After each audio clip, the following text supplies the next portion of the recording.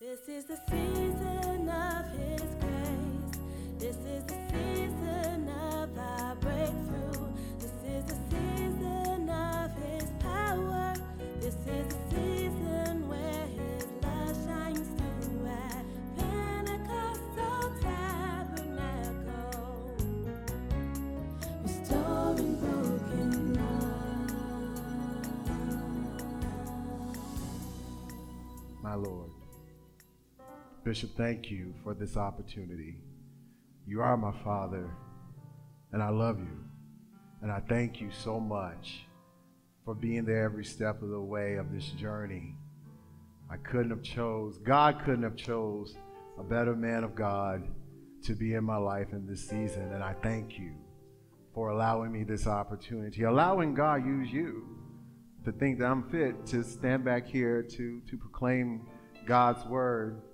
And I just thank you to the lady of the house, Lady Carmen. I thank you for being a beautiful mom, and I honor you for that. To everyone in the building, I honor you, and I thank you for your prayers. I thank you for just your presence in this journey. We're not going to tarry long. Those of you who have your Bibles this morning, or you can look at the screens, the monitors, we'll be coming from 2 Kings, the 4th chapter. 2 Kings, the 4th chapter. And for your listening and hearing this morning, we're going to be looking at verses 8 and 17. Slightly long, but I was a lot longer than what I had if I cut it this short. I really believe that God wants to speak to us in a very mighty and powerful way. And I thank God. Thank God. Those of you that have it, say amen. Amen. And it reads on this wise. One day Elijah went to Shunem. Shunem meaning their change in Hebrew, their change. A prominent woman of the city invited him in to eat. And afterwards, whenever he passed that way, he stopped for dinner. Verse 9 says that she said to her husband, "I'm sure that this man who stops in from time to time is a holy prophet. Let's make a room for him on the roof. We can put a bed, a table, a chair, and a lamp, and he will have a place to stay whenever he comes by." Once he was resting in the room, he said to the servant Gehazi, "Tell the woman I want to speak to her." When she came, he said to Gehazi, "Tell her that we appreciate her kindness to us.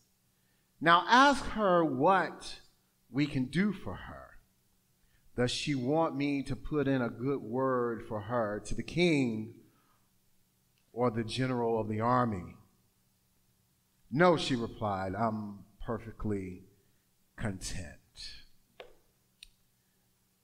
"What can we do for her?" he asked Gehazi afterwards. He suggested, "She doesn't have a son, and her husband is an old man." "Call her back again," Elijah told him. And when she returned, he talked to her as she stood in the doorway. "Next year, about this time, you shall have a son." "Oh, man of God," she exclaimed, "don't lie to me like that." But it was true. The woman soon conceived and had a baby boy that following year, just as Elijah prophesied. This is the word of God for the people of God. Thanks be to God. God, we thank you so much for these words, oh God, that has been written, that were written in your holy script. And I just only ask that you will decrease me so that your Holy Spirit will continuously be increased. Oh God, let your people, let your sons and let your daughters, under the sound of my voice, oh God, this instrument that you're using, Lord, I pray that you will proclaim and do and just have your way in this place. God, have your way in me. I yield myself totally to you to occupy this tabernacle. God, I thank you and I love you. And I give your name glory, honor, and praise. In Jesus' name, amen. I want to come from a subject. Make room for me, please. Make room for me, please. Make room for me, please. So about a month ago, when Bishop asked me if I'll be willing to speak for the 11:30 a.m. service, I was beyond humbled and beyond honored. Yet, much what I'm feeling right now is a little nervous and a little bit of anxiety, because when you get the word proclaimed and prophesied to you in the manner that this church gets the word and receives it, you just can't come up here haphazardly. Or, as I like to say, your sins will find you out up here. And so originally there was a word immediately as he asked me to speak, and it was dropped in my heart to preach it and to speak it. However, as the days and the weeks came by, some things, God was doing some things within me that shifted me in a way that I, Sister Patrice, started forfeiting the fear of people and started embracing the fear of God.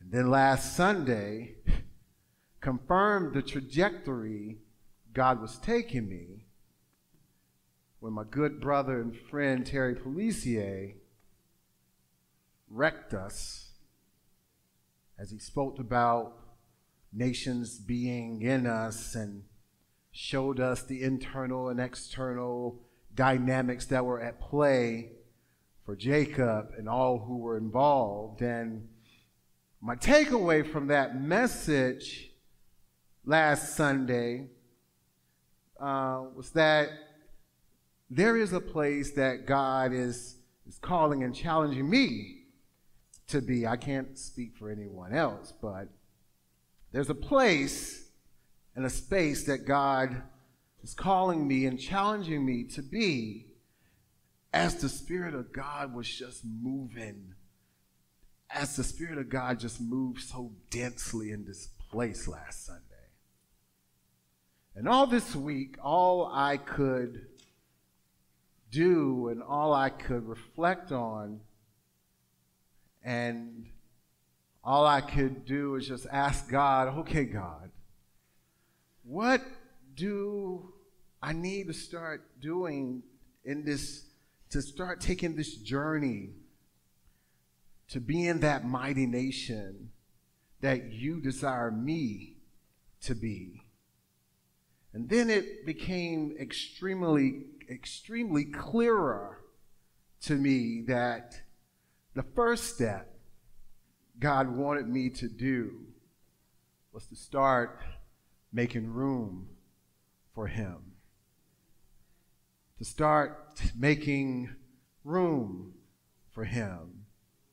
And so as we embark upon the dissection of this text, I am convinced beyond a shadow of a doubt that ordinary people in the Bible stood out because they made a conscientious decision to make room for God.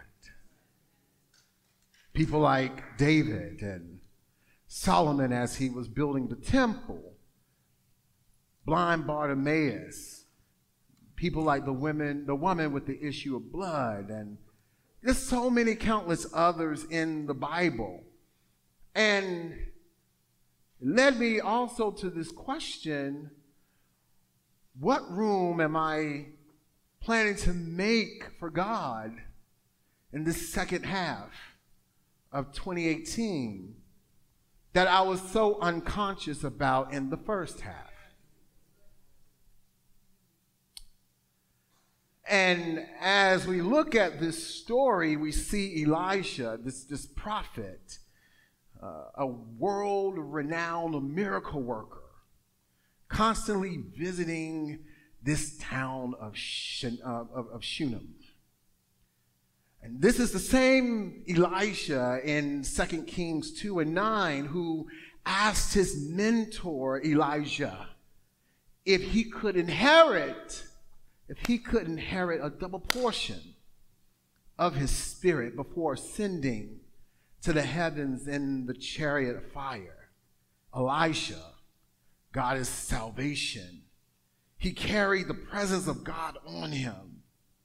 He had direct communications with God in order to do the miracles like part waters and multiply food and raise the dead. And even when he died, there was his bones were so anointed that a dead man accidentally touched the bones and rose up straightway in the grave.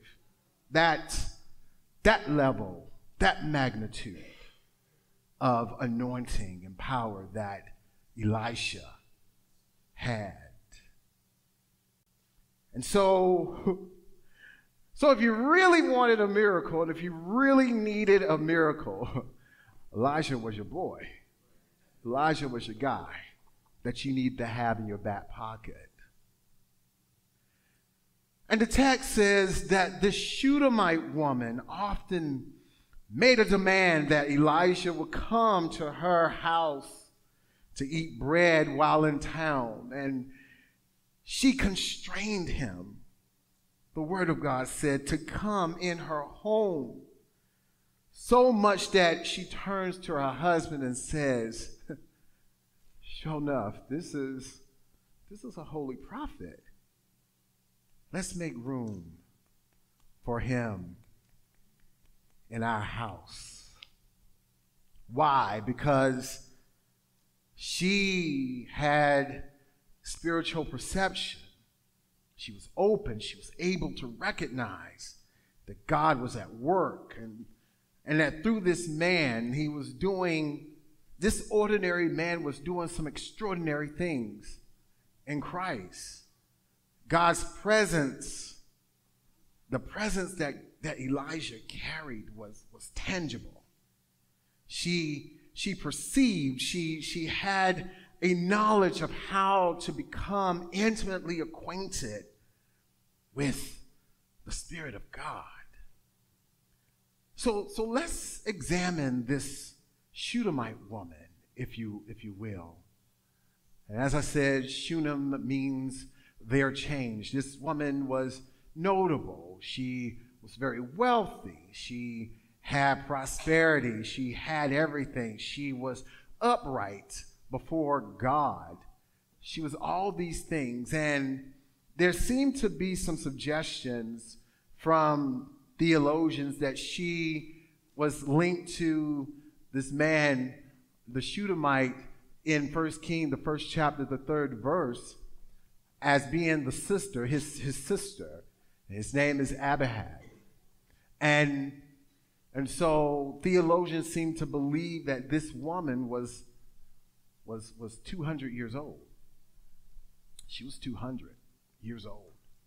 This Shunammite woman, she did this. And so my takeaways in looking at this Shunammite woman like really did something for me. Number one, she was perceptive of what God was doing. She, in other words, she recognized the moment. She seized the moment. I don't think you realize this. She was intuitive that God was pronounced over this prophet and this miracle worker's life, that she inconvenienced herself. She really inconvenienced herself. She recognized the moment and she seized it. She seized it. Number two, there was a great hunger in her heart. She wanted the presence of God in her home and in her life. She wanted it. She wanted it so bad that she stepped out of character in the Hebrew times, in the times like women really were supposed to be silent. But it was very clear that she ran stuff in her house, even with her husband there. She went above and beyond to see that this man came to her house. And then number three, she was prepared. This is the thing that really blessed me. She was prepared to pay a price for the prophet to come.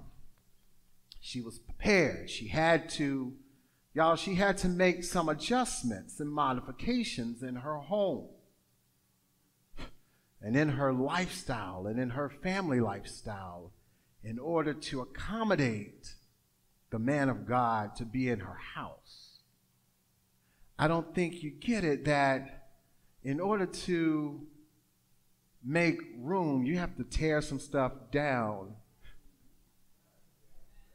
Got to tear walls down. The Bible says she tore some stuff down. She had to make some adjustments in her life in order to accommodate the man of God. Oh my God.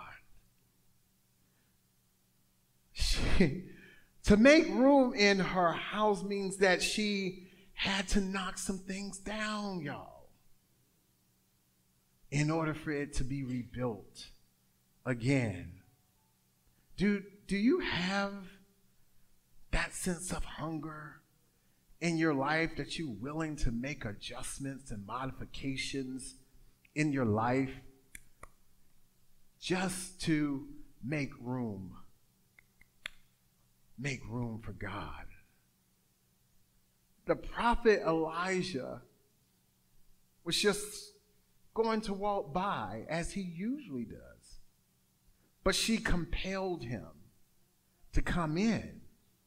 She compelled him. She placed a demand and said, I want you to come to my house. And what I began to learn more and more as I grow older, both naturally and spiritually, is that God loves it when you put a demand on him to come and just take total residence in your life. He does. You don't know what overcomes or what outcomes you will experience in place when you make demands of God to take residence in your life and in your heart. And because she had God's desires, God turned around and gave her her desires. And she said that she was all set. She didn't want nothing from him. Nothing. You know, I began to interpret that and just began to ponder that, like, now, I know if it was me, as some of us do, you know, when a man or woman of God, a prophet, a prophetic voice in the house comes, you do what you do to get what you can get because I need a word. I need a word. She wasn't trying to hear a word. She was just trying to make room. That's all she wanted. She just wanted his presence in her place and space. She didn't look at Elijah as some genie in a bottle, scratching the lamp and hoping that the man of God, because I rendered unto you, I want you to render to me. No, she didn't play those games. She was like, I'm all set. I'm good. I'm content. I'm at peace with the state that I am because you're here in my house. That's all I need. That's all I want. So much so that the prophet had to pry around to inquire, what does she really want? Because of the fact that she was intentional and purposeful to have my presence here, surely I got to give her something. Surely she's worthy of something. And then his assistant, Gehazi, said, well, Elijah, she ain't got a child.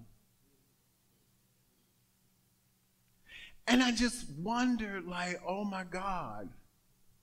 And I began to understand why she said what she said when Elijah called her back into the room that she designed for him, the same room that she made for him, came in the doorway and asked and told her, this year around this time, you are going to have a son. And how her response wasn't like praise and worship.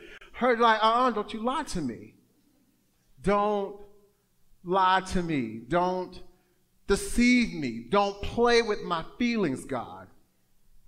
Because at the bottom of my heart, this is something that I long for, and I'm already 200 years old, and it ain't going to happen. Don't get my hopes up high.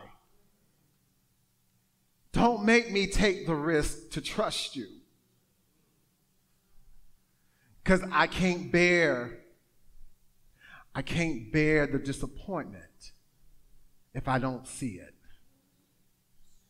I don't know what to do with myself. I don't know what I am going to do with myself if I make a conscientious decision to exercise in the action and make a futile exercise and demonstrate in a futile exercise of totally trusting you. Don't play with me. Don't lie to me in my house. That I spent money and I went through a process to knock everything down and lost everything. Was willing to make accommodations just so that you can take residence, and you're going to sit in my house and lie to me. You can hear my grandmother say, don't lie to me, boy. My grandmother couldn't stand liars. Don't lie to me. You can do anything else, but don't lie to me. She did not want to hear it, y'all. She didn't want nothing but his presence. And instead, and as a result of her inviting the presence, she got a present.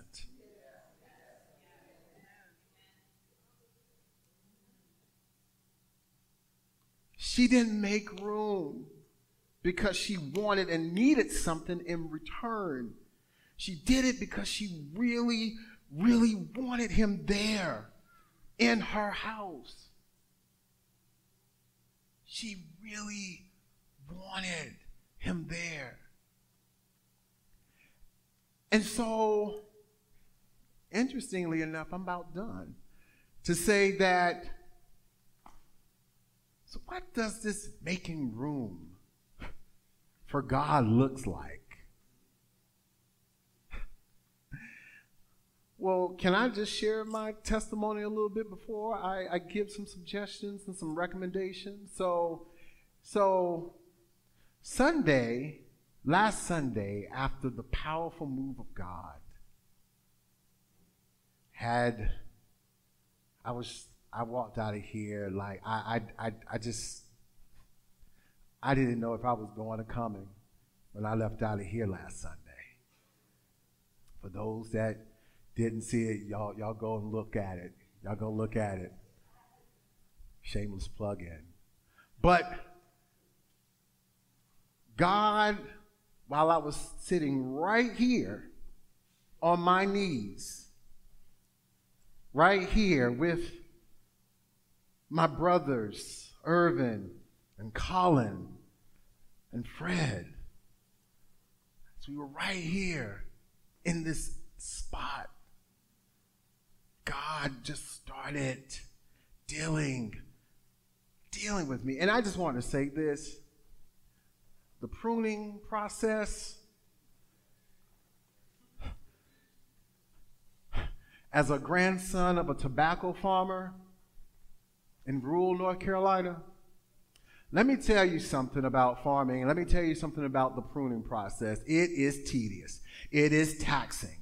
It hurts. You cut and cut and cut and cut, and I just didn't understand. Like, nothing's wrong with this tree, Grandma. There's nothing wrong with this, Granddad. Like, why do we always every year have to cut these bushes and prune them? And all my grandmama can say was that you have to prune these things so that it can grow fully.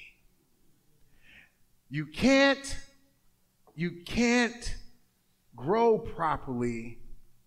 This plant can't properly grow effectively if every now and again it doesn't get pruned.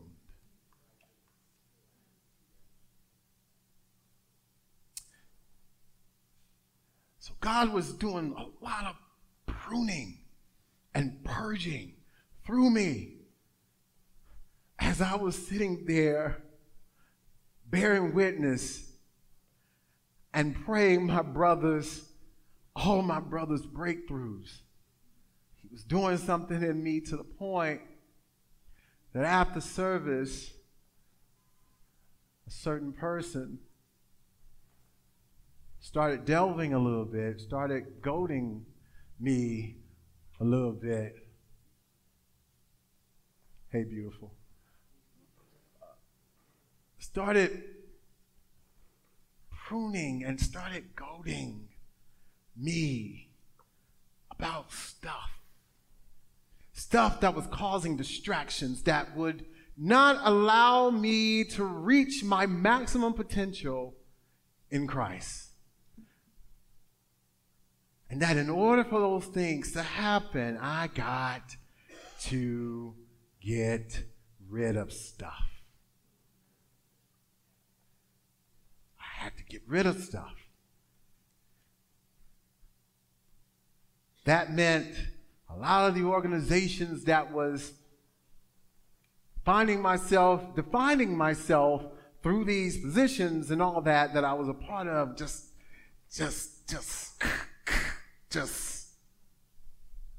that action was going on. To the point that Monday night, I had to expose myself on some wrongdoings to an organization that I served and gave everything in one fell swoop. Because when I say I'm over and God says you're done, you give everything that will not cause you to have to go back to that. I gave everything. Even at a cost that my reputation looks bad right now. But that's the cost of making room. It would change your social calendars. It would change your positions in society. It would cause you to that. But I didn't care about the positions. And I didn't care because God's peace was important to me. God's peace is the thing that he wants us to have. And that is the thing that is much more valuable than any sorts of status you can ever get. So I had to painfully give it up because I was associating a lot of myself with these positions. And God, last Sunday and all this week, just kept cutting and tearing down and demolishing stuff just so that he can be in a position to rebuild me. This was Monday. I'm not talking about something that happened 15 years ago or 7 years ago.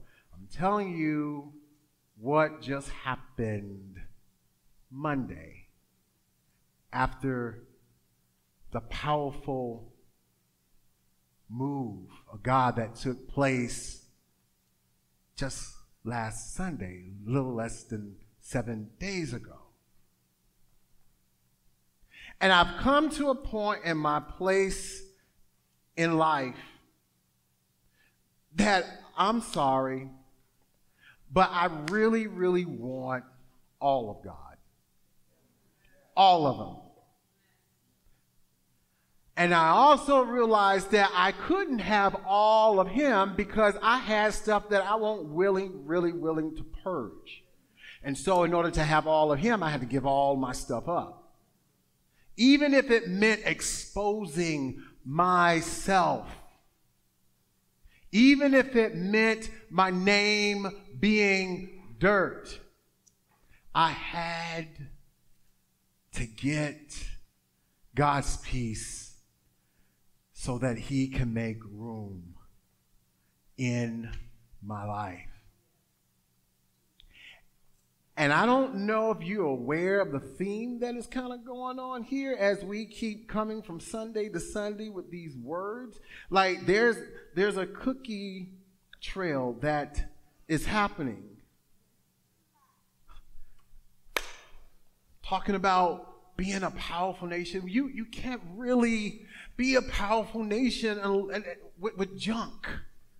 You can't. You can't reach God's maximum when you have junk in your stuff. You can't constantly allow God to have residence in your house when you still constantly going into the place where he's visiting and you have set aside for him and you haven't totally cleared everything out because you're constantly going there borrowing stuff. That's not a guest room. That's still your room. But you're loaning it to somebody. But I still have to go in there.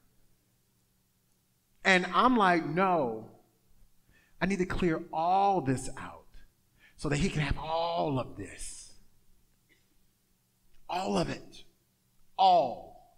He wants it all. He wants it all.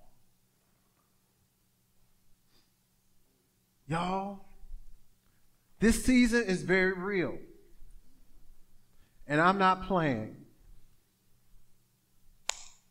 I wish I can joke. I wish I could.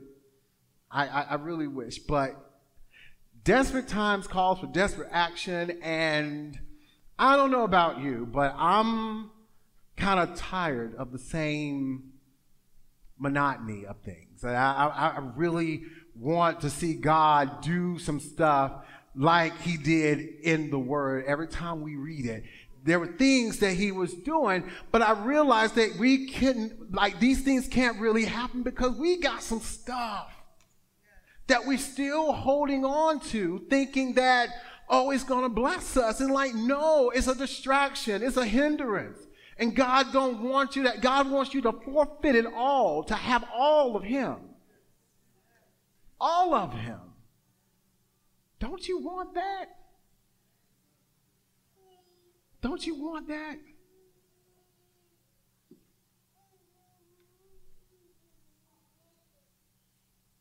What does making room look like?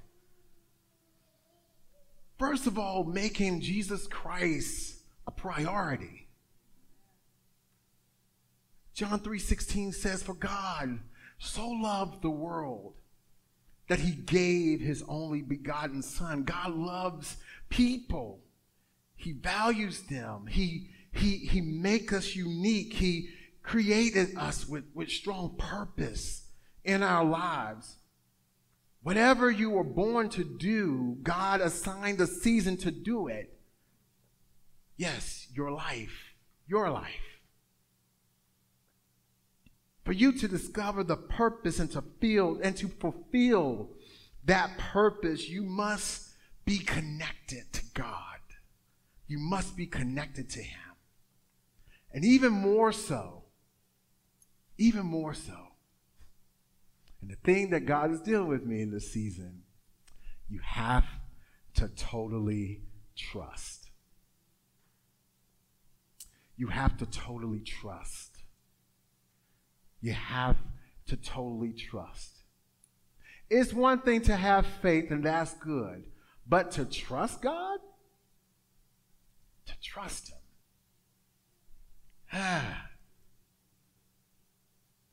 Can't be distracted. You remember that story of Mary and Martha when Jesus was there, and how Martha was just still busy cleaning up and doing everything, and she had the nerve to get mad at Mary because she wasn't helping her out, and Jesus had to check her. Like, you doing too much. You doing the most. Mary's doing exactly what I need for her to do. She ain't being distracted. She's not being distracted. She's here and she's receiving that which I'm giving her and asking her, I'm filling her. What does making room for God look like? Another thing that God gave me as a recommendation is to develop clear faith goals.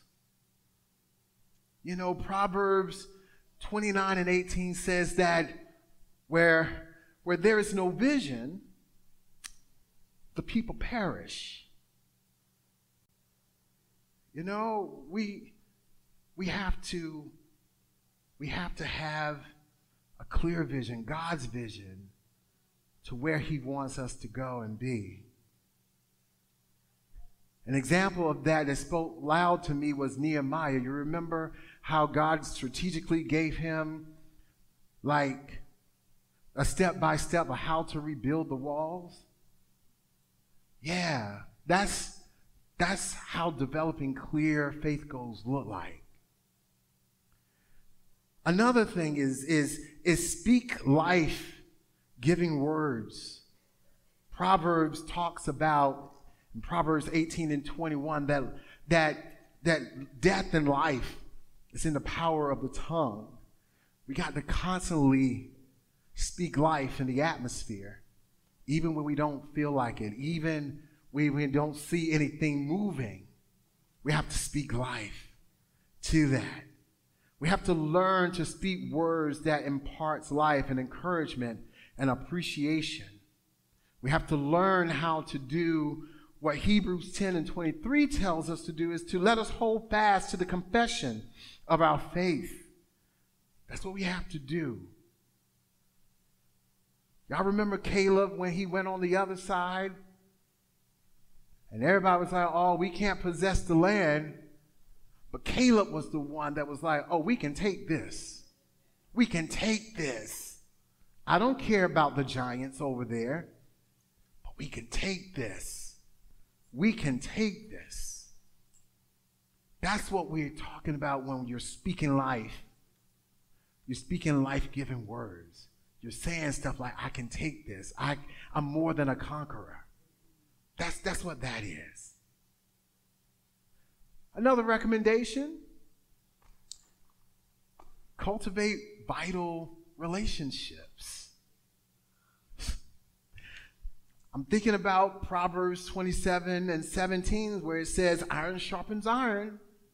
So a man sharpens the countenance of his friends. Shameless plug-ins for small groups.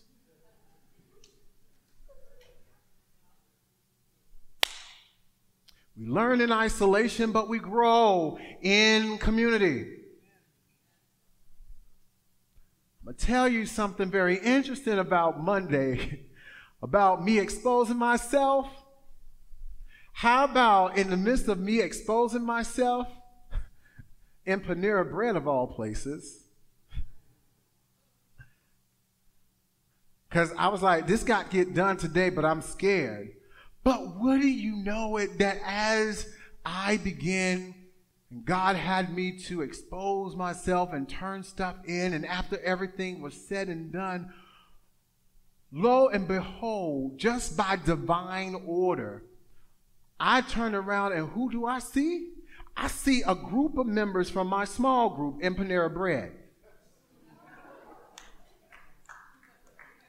Impromptuli shows up because just like me, God was talking to them about Sunday.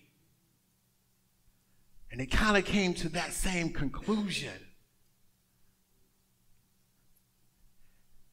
And I remember going to the table after I did what I did, and I just cried. I just cried. But check this out. And Shay's my witness to this, because she was one of those people that impromptu came to Panera Bread without, no one had conversations about going to Panera Bread, yet we were there. And in the midst of the small group praying over me, guess what else happened? There were 2 Bible studies going on in Panera Bread, and saw us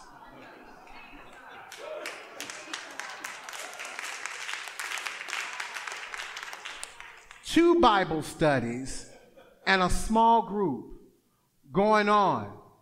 Shay, am I lying? Am I lying? Okay.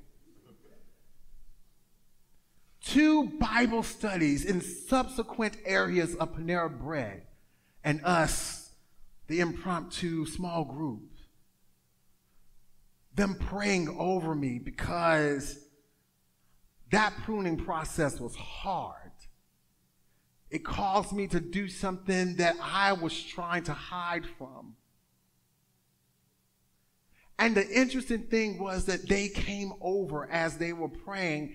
And as I was praying and just weeping, I hear some of those groups saying that, yeah, I saw him over there in that corner. And we didn't know what was going on, but his countenance suggests that, oh, we need to pray for him. And then we finish Bible study and we see that he's laid head on the table. And those 2 Bible study groups combined with my small groups was in the middle of Panera Bread praying.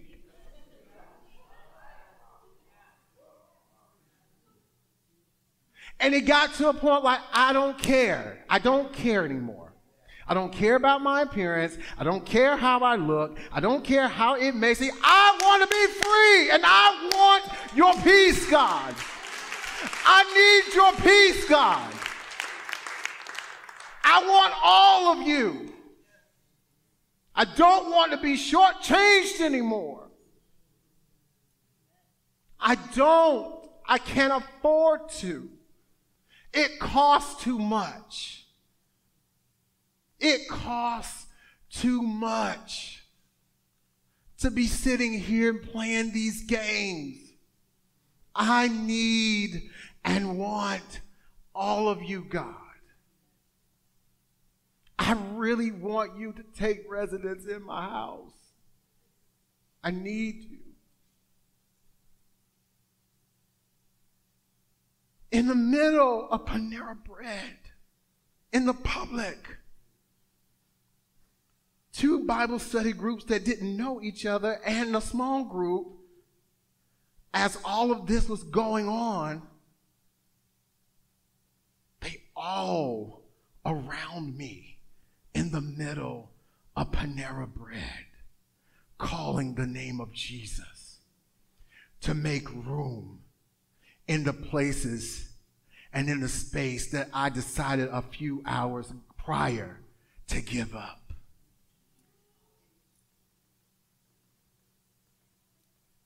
Oh my God. Get your small groups. Get your small groups. Get your small groups. You ain't got enough power to do it by yourself.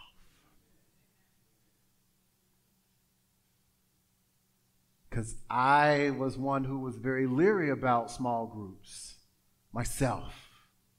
But I'm a believer. And I think because by God's grace, God had put me in a place where he's made me open. Just open, just wide open. Get your small groups. Get your small groups. Get your small groups. This ain't no shameless plug-in. It's just what it is. You don't know how much you've grown unless you're around community. It's the litmus test, y'all. It's the litmus test. And what I realized by being in my small group is like, I'm nowhere near where God wants me to be. In essence, I was really perpetrating the fraud, just looking nice and still going through antics. And God just wants us to be real about our stuff. Just real. He wants us to be real because he desires us to walk in the liberation, his freedom. He does. Yes. Another thing, recommendations. You ain't got to follow them.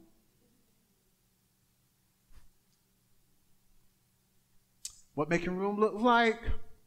Kind of alluded to it earlier. Got to step out your comfort zone. You have to step out of your comfort zone. This transformation that you see here required a level of me stepping out of what I knew into something that I did not know. But I had these control issues. Because I had to know what's going on. And if I didn't know what was going on, guess what? I'm staying put until someone tells me. I'm not moving until somebody says something to me. Leap of faith, trust, not without some directions, not without seeing some stuff. I ain't moving. What happens if I die in the process? No. That's foolery. No. Trust, move without knowing what's going to happen? No. Because my safety is important to me, God. God had to break it down to me. Who you think created this whole safety thing? Who you think created safety, invented that thing? Didn't you say you were for me? Didn't you say you were in me? I don't know why you're tripping out about safe, Do you not know that my rod and my staff, they comfort you? Don't you know that? You have to walk out your comfort zones. You have to run out your comfort zones. And then the last thing that I want to suggest is that you have to pursue personal breakthroughs. You have to pursue intentionally personal breakthroughs. Hebrews 12:1 says it best, that let us lay aside every weight and the sins that does so easily beset us, and let us run with patience the race that is set before us. We all have a race to run. But you have to understand and know that you have victory. You walk in God's victory. You walk in God's victory. Yeah, you walk in God's victory. I'm about to make another suggestion and recommendation about what does making room for God look like? Something that this church do good. Y'all, we have to pray. We have to have a very strong prayer life. Shameless plug in for morning prayer. Have mercy, Father. Let me tell y'all the goings on in morning prayer. Lord Jesus. Oh, Jesus. Morning prayers. I was a skeptic.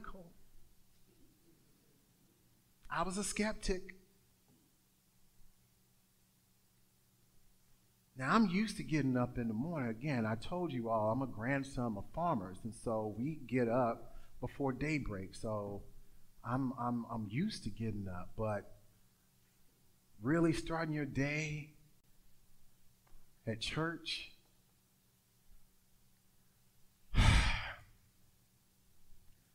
I've seen miracles beyond miracles unfold before my eyes,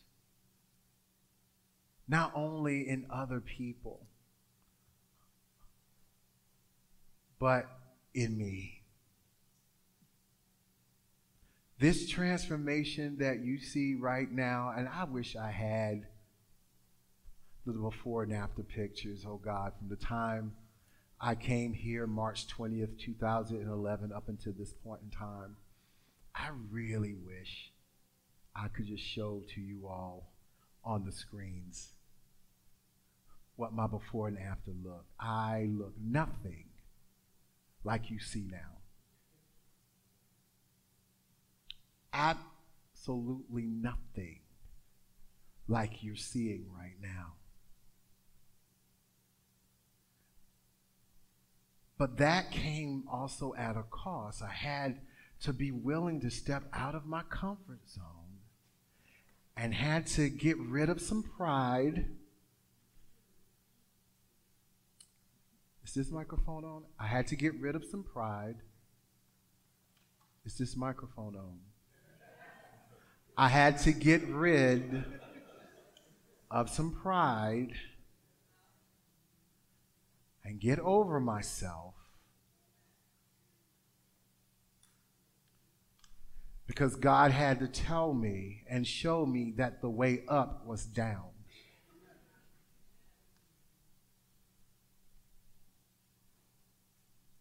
The way up is down. And morning prayer provided that space and place. Without the music, without the crowds. Although I'm believing that morning prayer is going to be busting out the seams.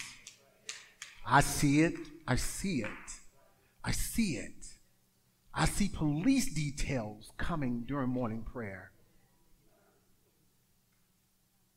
I see it. I see it. I see it busting through the seams. People traveling far and wide from the Commonwealth of Massachusetts and Rhode Island and Vermont and all these places to 77 Columbia Street. I just need to be in the house because I need God. I see it. I see it and I feel it. And whenever I come to morning prayer, y'all, I treat it as if there's a lot of people there. I still praise and I still pray as if I'm at both services on Sundays. That's my attitude. That's my posture. It's not some, oh, well, not a lot of people here, so I can't do, like, no, that I go full throttle.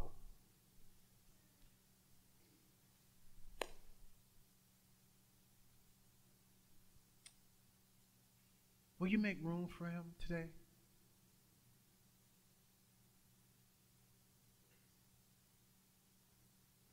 Will you make room?